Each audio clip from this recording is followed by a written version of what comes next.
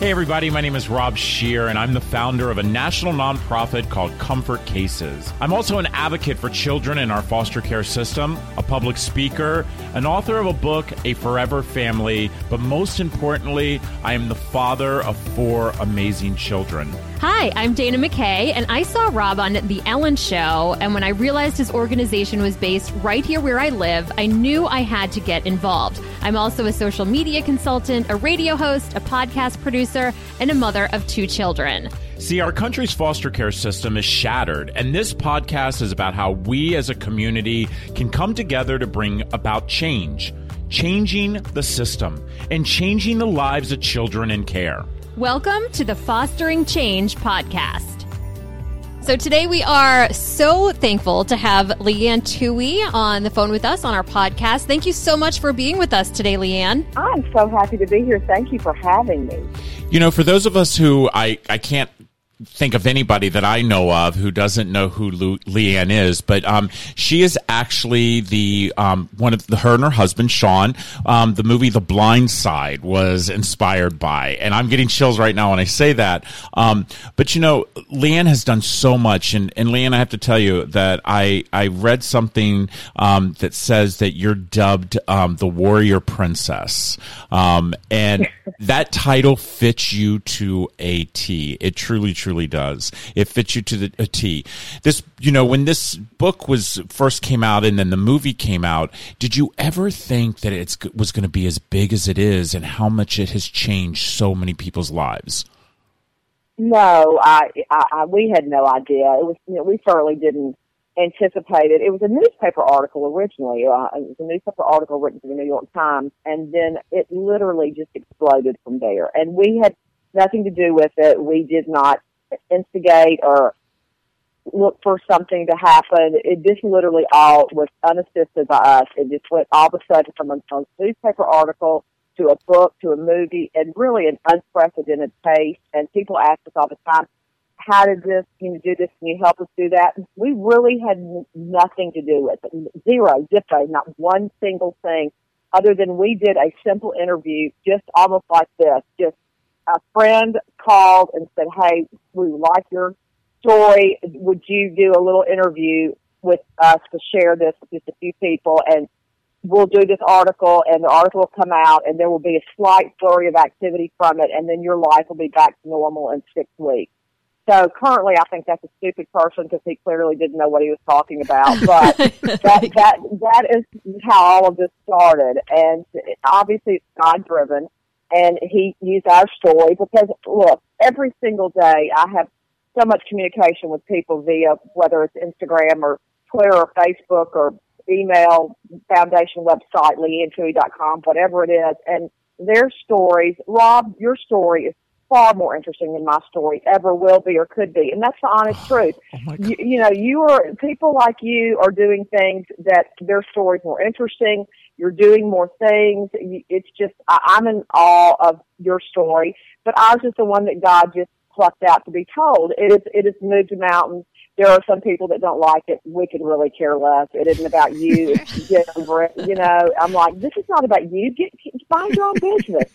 But it's one of these stories that so many people relate to in so many different ways because they go, I want to do that, or how can I do that? Or it validates for kids that are in foster care that they are worthy and valuable and that they deserve a forever family. It validates that families don't have to match, that you don't have to look like someone to love them. It just has a lot of tentacles. And for that, every day I wake up and just say, thank you, God. Yeah, you know, I have to tell you, the story for me, being, you know, a white privileged male who, you know, raising 4 African-American boys, it was such an eye-opener, and my children have recently watched it, just to let you know. My boys have. And, you know, it really put it in perspective that what you just said, families are made differently and we all look different, and it still doesn't mean that we're not a family. You know, Michael went on to, you know, play for by the way, I have to say something. My son Alex this morning, who, by the way, he hasn't woken up since this pandemic, before 10 o'clock, but he woke up this morning to say to me, hey, don't forget, to make sure you give a shout out for me as well, because the Baltimore Ravens is his favorite team. so well, good for him. Yeah, we have two of the boys in my house. They are truly Ravens fans. But Michael went on to play for the Baltimore Ravens, and and did his first Super Bowl victory. How life-changing for a child who grew up the way he grew up, then to come and live in your home, and have the love that you show. And I, like I said, I've been lucky to meet you.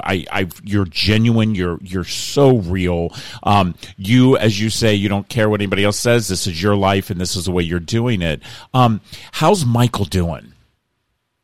He's doing great. All of the kids are doing well through all this. Mom's getting a little antsy because I have not seen them. They don't seem to be as worried about that as I am, but I'm getting ready to have a Mother's Day drive-a-thon, and I think to drive to all three of their houses. My husband's like, we can't go out, like it's the apocalyptic zombie thing if I go out of, from the driveway. So, but everybody's well. Michael is in Nashville, and they have been hunkering down there, and he is retired after 10 years in the NFL and doing very well. I have two beautiful grandkids, a 6-year-old and a 1-year-old from him. So he is my most favorite child at the moment because I have these two beautiful grandkids. And I keep telling Collins and SJ that he is way ahead of y'all on the curve. So if we're talking about these curves these days, he is way at the top and y'all are not. So I have to ask, SJ, real quick, what do they call you? What do your grandkids call you? You don't even want to know. Granny. And I'll be in the store with the oldest is 6-year-old. He'll go, Granny. And everybody looks. I go, yep, that's me. I've tried Fifi, Mimi, all the names. It's Granny. So, it's one of those just, you don't know. I mean, I'd go, Lily. You'll call me Lily. This would be little. And he'd go, Granny. And I'm like, oh, man, what's wrong with this picture? So I love that. I am Granny. That is what I am, and it's just stuck, and so be it. Clearly the three kids aggravate me, if they call me Granny as well. But it's okay. They can call me whatever they want, and it melts my heart every time they say it, so it's fine. Now, so go ahead. No, I was going to say, so your son actually just got a pretty great job at a college that's not far from us. He did. SJ just got he is the assistant athletic director in charge of football operations at Liberty University.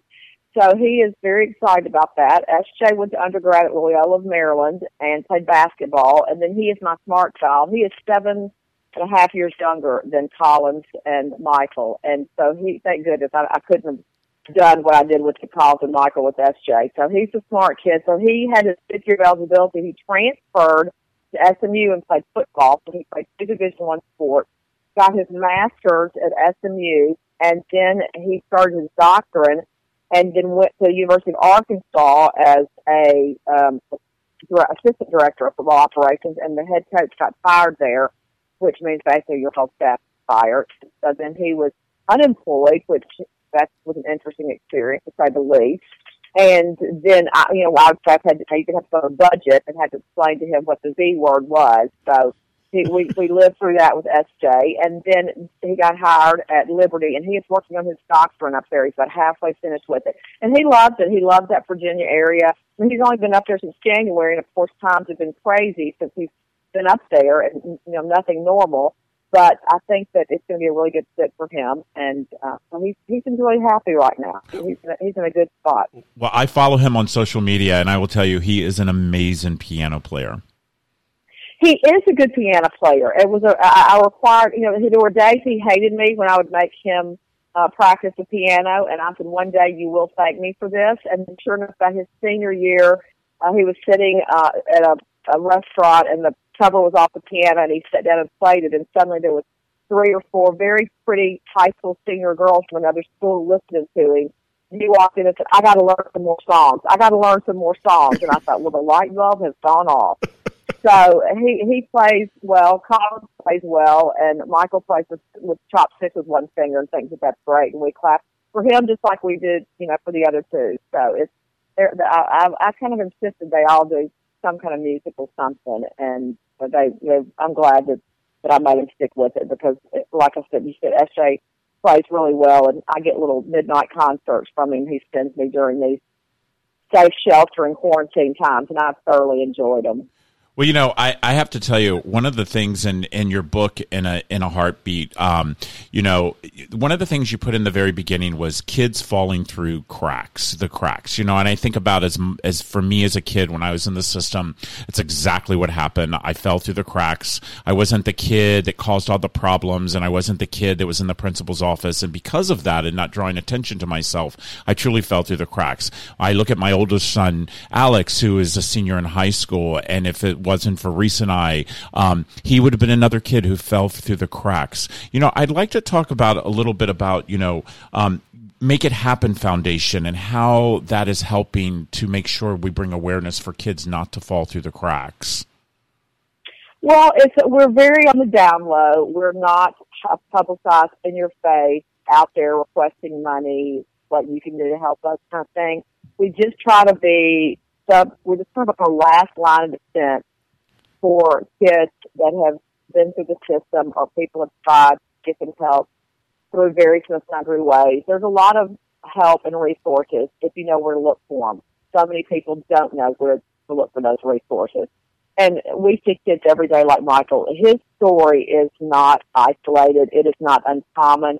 His story actually is the norm. And through this pandemic that we've been living through, foster kids have been hit very hard. They have been the unforgotten person over there. There's been zero help really put out there for them. I've been sent more stories about families that have picked foster kids out during this because either they didn't have the money or they were worried that there would be another person that potentially gets sick in the household. I've just heard more stories that have turned my stomach, and I thought, how can people do this? Because none of these kids asked to be in this situation. There's not one child in the whole world, not one, that literally, wakes up in the morning and rolls over and puts on a to-do list or has a dream the night before and says, I want to be in foster care. I don't want to have a mom. No one does that. And right. These kids are in a situation that they didn't ask to be put in. They didn't ask for this. And as a society, it's our responsibility to step up, and we don't do it. And so these kids like Michael just continue to age out of foster care. They continue to not go to school. No one cares. They miss grade. They don't have a support system. There's no structure there. And we turn the blind eye to it. And people don't want to talk about it. And it's like it's almost a soiled topic. It's like, I don't really want to talk about it. So no one goes to the water cooler at church or, at lunch, at your office or in your bunco group or wherever you might be. And, you don't just sit there and go, hey, did you hear about the kids living on the street, or what about the kid that's living under the bridge, or what about the kid that hadn't eaten in 3 days, and then they put a gun to your head in the parking lot or at the gas station, and you act so appalled. And I'm thinking, we took care of them yesterday when they were 17, and they turned 18 at midnight, and we took them to the curb, and they have absolutely no support, and you're in shock and awe because they would turn to prostitution or robbery or something like that. You're kidding yourself.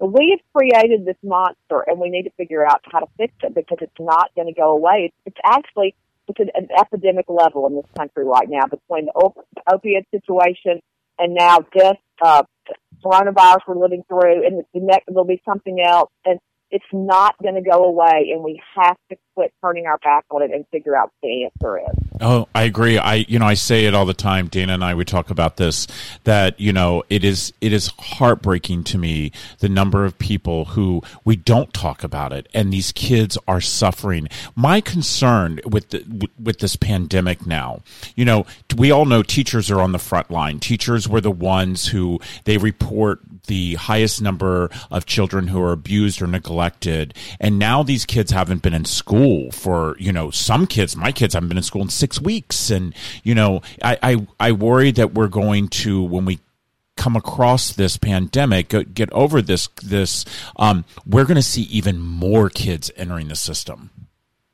Oh, I think it's going to be an alarming number. That's what I was saying. I think we're not prepared for what's going to happen because teachers have been a very good source of accountability for some of the organizations to know that kids that are homeless, that I don't think have been are eating properly, or that they're getting abused. I saw something last night I was listening to that said that emergency room abuse cases, whether it's with a spouse or a child, are up 30% during this. And I think that that's going to cause a lot of people to kick kids out on the street that are living, their parents are going to do it because they're not equipped. That financially, they've been making it. We've had several years that people have been doing really well, and they're living paycheck to paycheck, but they've still been making it.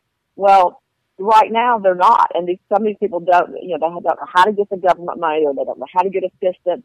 And when that happens, it causes rage, it causes problems in the household, and it's just it becomes all of a sudden a cycle of abuse. And so these kids, I think, right now that have been escaping it we're going to see more alarming numbers of things that are going on that shouldn't be going on. And I'm not really sure what the answer is, how to do it, other than I always tell people, you just kind of have to do what you can where you are. We can't adopt every child in the United States. You can't adopt every child in the United States. But there is something that everyone could do. And what I think what you and I would like to tell people is today, tomorrow, and 6 weeks from now, and a year from now, just look around and see what you can do. You would be surprised on the needs that are just right in your community. They're just on your street. And it can start with you, whether you're smiling at the grumpy person next door or you've been critical of a couple because you don't like their lifestyle. If we just stop being negative and having negative thoughts and saying unkind things, that is a huge barrier right there. You would be amazed at what cultural change that would start if we start being kinder to each other. And then all of a sudden you look at the kid that you're seeing looking at the garbage can at the gas station trying to find food, and you don't have such a judgmental eye on them. You look at them and you go, I'm going to take them over to McDonald's to get a burger, instead of quit being a scaredy cat and think what they might do to you if you were to do something kind like that to them. And yeah, you're going to have an isolated incident, 1 in 55 million. Who knows what the statistic is? But for the most part, I take people home from bus stops all the time, or I used to. But I've never had an incident. It's people are, we generally think the worst of people, when that's not the case.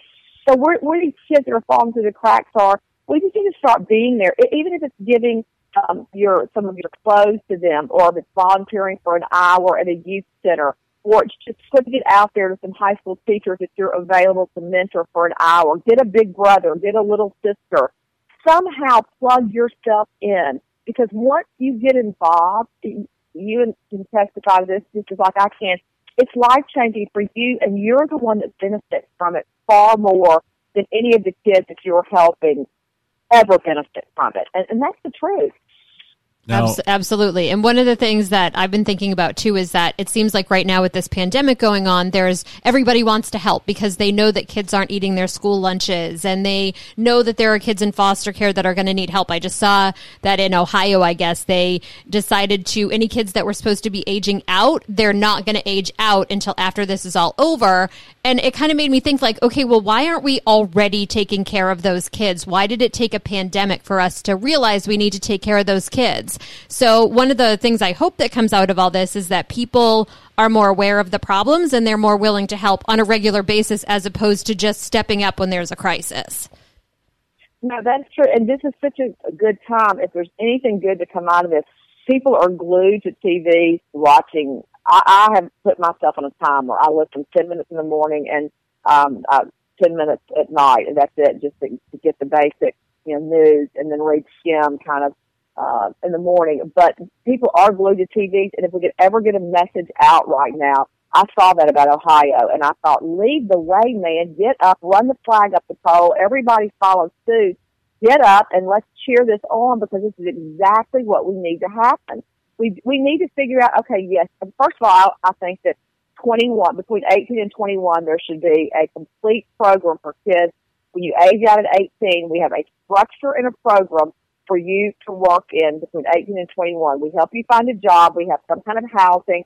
We need to figure this out, whether you work for, there's like a series of companies that you can go to work for. I mean, there's got to be a way, because kids at that point in your life, they're eager to learn. They're eager to please for the most part. They want to be loved. They want to know that there's somebody that cares about them when they wake up in the morning. I mean, I've had 30-year-olds look at me and say, I just want family. I just want to know that there's somebody that's going to wish me a happy birthday. I just want somebody for once in my life to tell me that they love me. I mean, you'd be blown away by how many people are 25, 30 years old that have never been told they were loved before. And that's just not right. That's just not right. I agree with you. You know, I've always said there's two things I think immediately we need to do in the system is we have to set these kids up for financial success.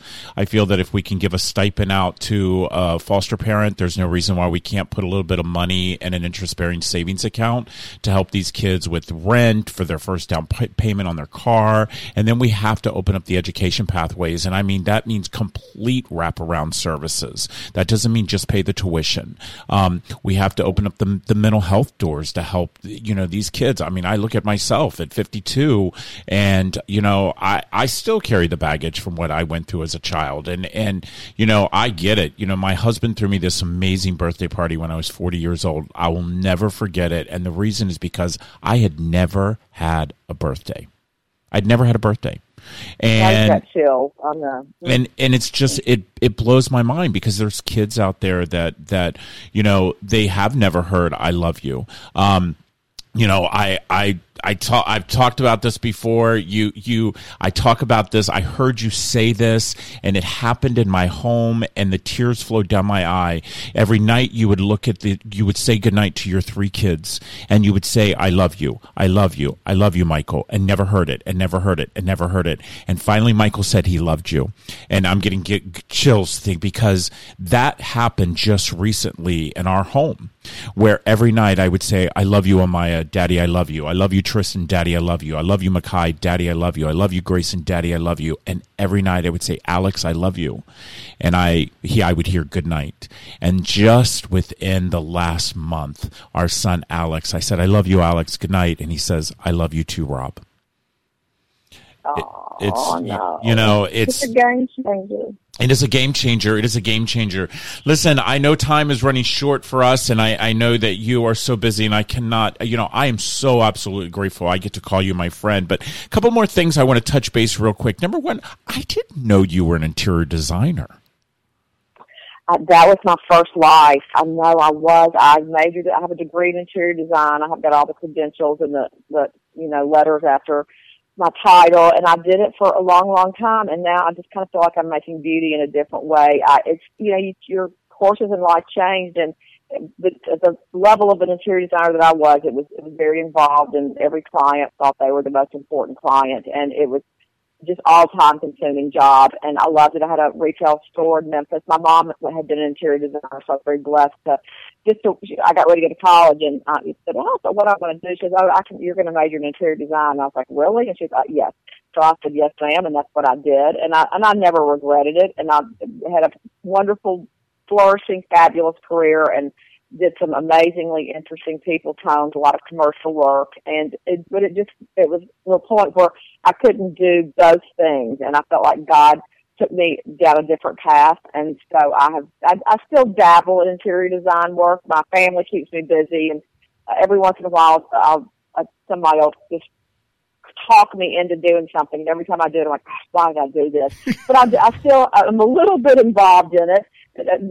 Obviously not like I was. I don't have my retail store anymore, but I still am involved in it, and I still do things. So, yes, I was, but I just kind of have gone down a different path lately. Not to say that I wouldn't circle back around to that and when I'm in my 80s or 90s and live my third life, but right now I'm kind of busy doing some other things. But I still love it, and it is a passion of mine, so I'll always do it to some degree. That's great, because my husband, he has his master's in interior design as well. And so as I was so when I was doing, you know, he gave up his career 7 years ago to be a stay-at-home dad. And so, you know, of course our house is being redesigned every time I turn around, and people are always asking him, and he says the same thing you say. He'll say yes, and then afterwards he'll be like, oh my gosh, they're so demanding, they're so, you know, so that's just so full circle, you know. So you have a best-selling book, you know, Turn Around, Reach Out, Give Back, and Get Moving. As we close this out, I'd like to know, what do you made the comment about, we all can do something in our community, and I'm a true believer that your community is not your zip code, it's our human race. And so we always end our podcast asking a question, and this to me is the perfect opportunity to ask this question. So Dana, if you could, do the honors. Yes, if you could change two things about the foster care system, what would they be? Oh, gosh, just two things. I think if I could change two things about it, it would probably be time. And I hate to say it 'cause it sounds like such a cliche, but and I'm not really sure the word I would like to use, but it's maybe attitude. People have such a preconceived notion when you hear the word foster care. The things that people think, typically 99% are inaccurate. And foster care, it's not really the kid with the dirty face and the nasty clothes standing. Yes, that could be it. That is one of the boxes that could be checked. But it's evolved into something so much more than that. There are kids in foster care that never in their life imagined that they would be in foster care. They didn't. They grew up in middle-class families, and all of a sudden, both families of mom and dad have OD'd, and they're on the streets, or whatever. The list is endless that you could put together while they're in foster care. So the face of foster care has changed, and that's what I keep trying to tell people, is that get involved, because it may not be what you think it is. And then even if you get involved and it becomes what you thought it was, still doesn't mean there isn't something that you can do. Because the reality of it is there are a lot of things that we can't fix in this country, a lot of things we can't fix. I can't fix that I'm short, and you can't fix if you're tall. I can't fix that I believe in this and you believe in that. I can't fix Social Security. You can't fix the national debt. There are things we cannot fix, but we can fix foster care. It is fixable. It's doable.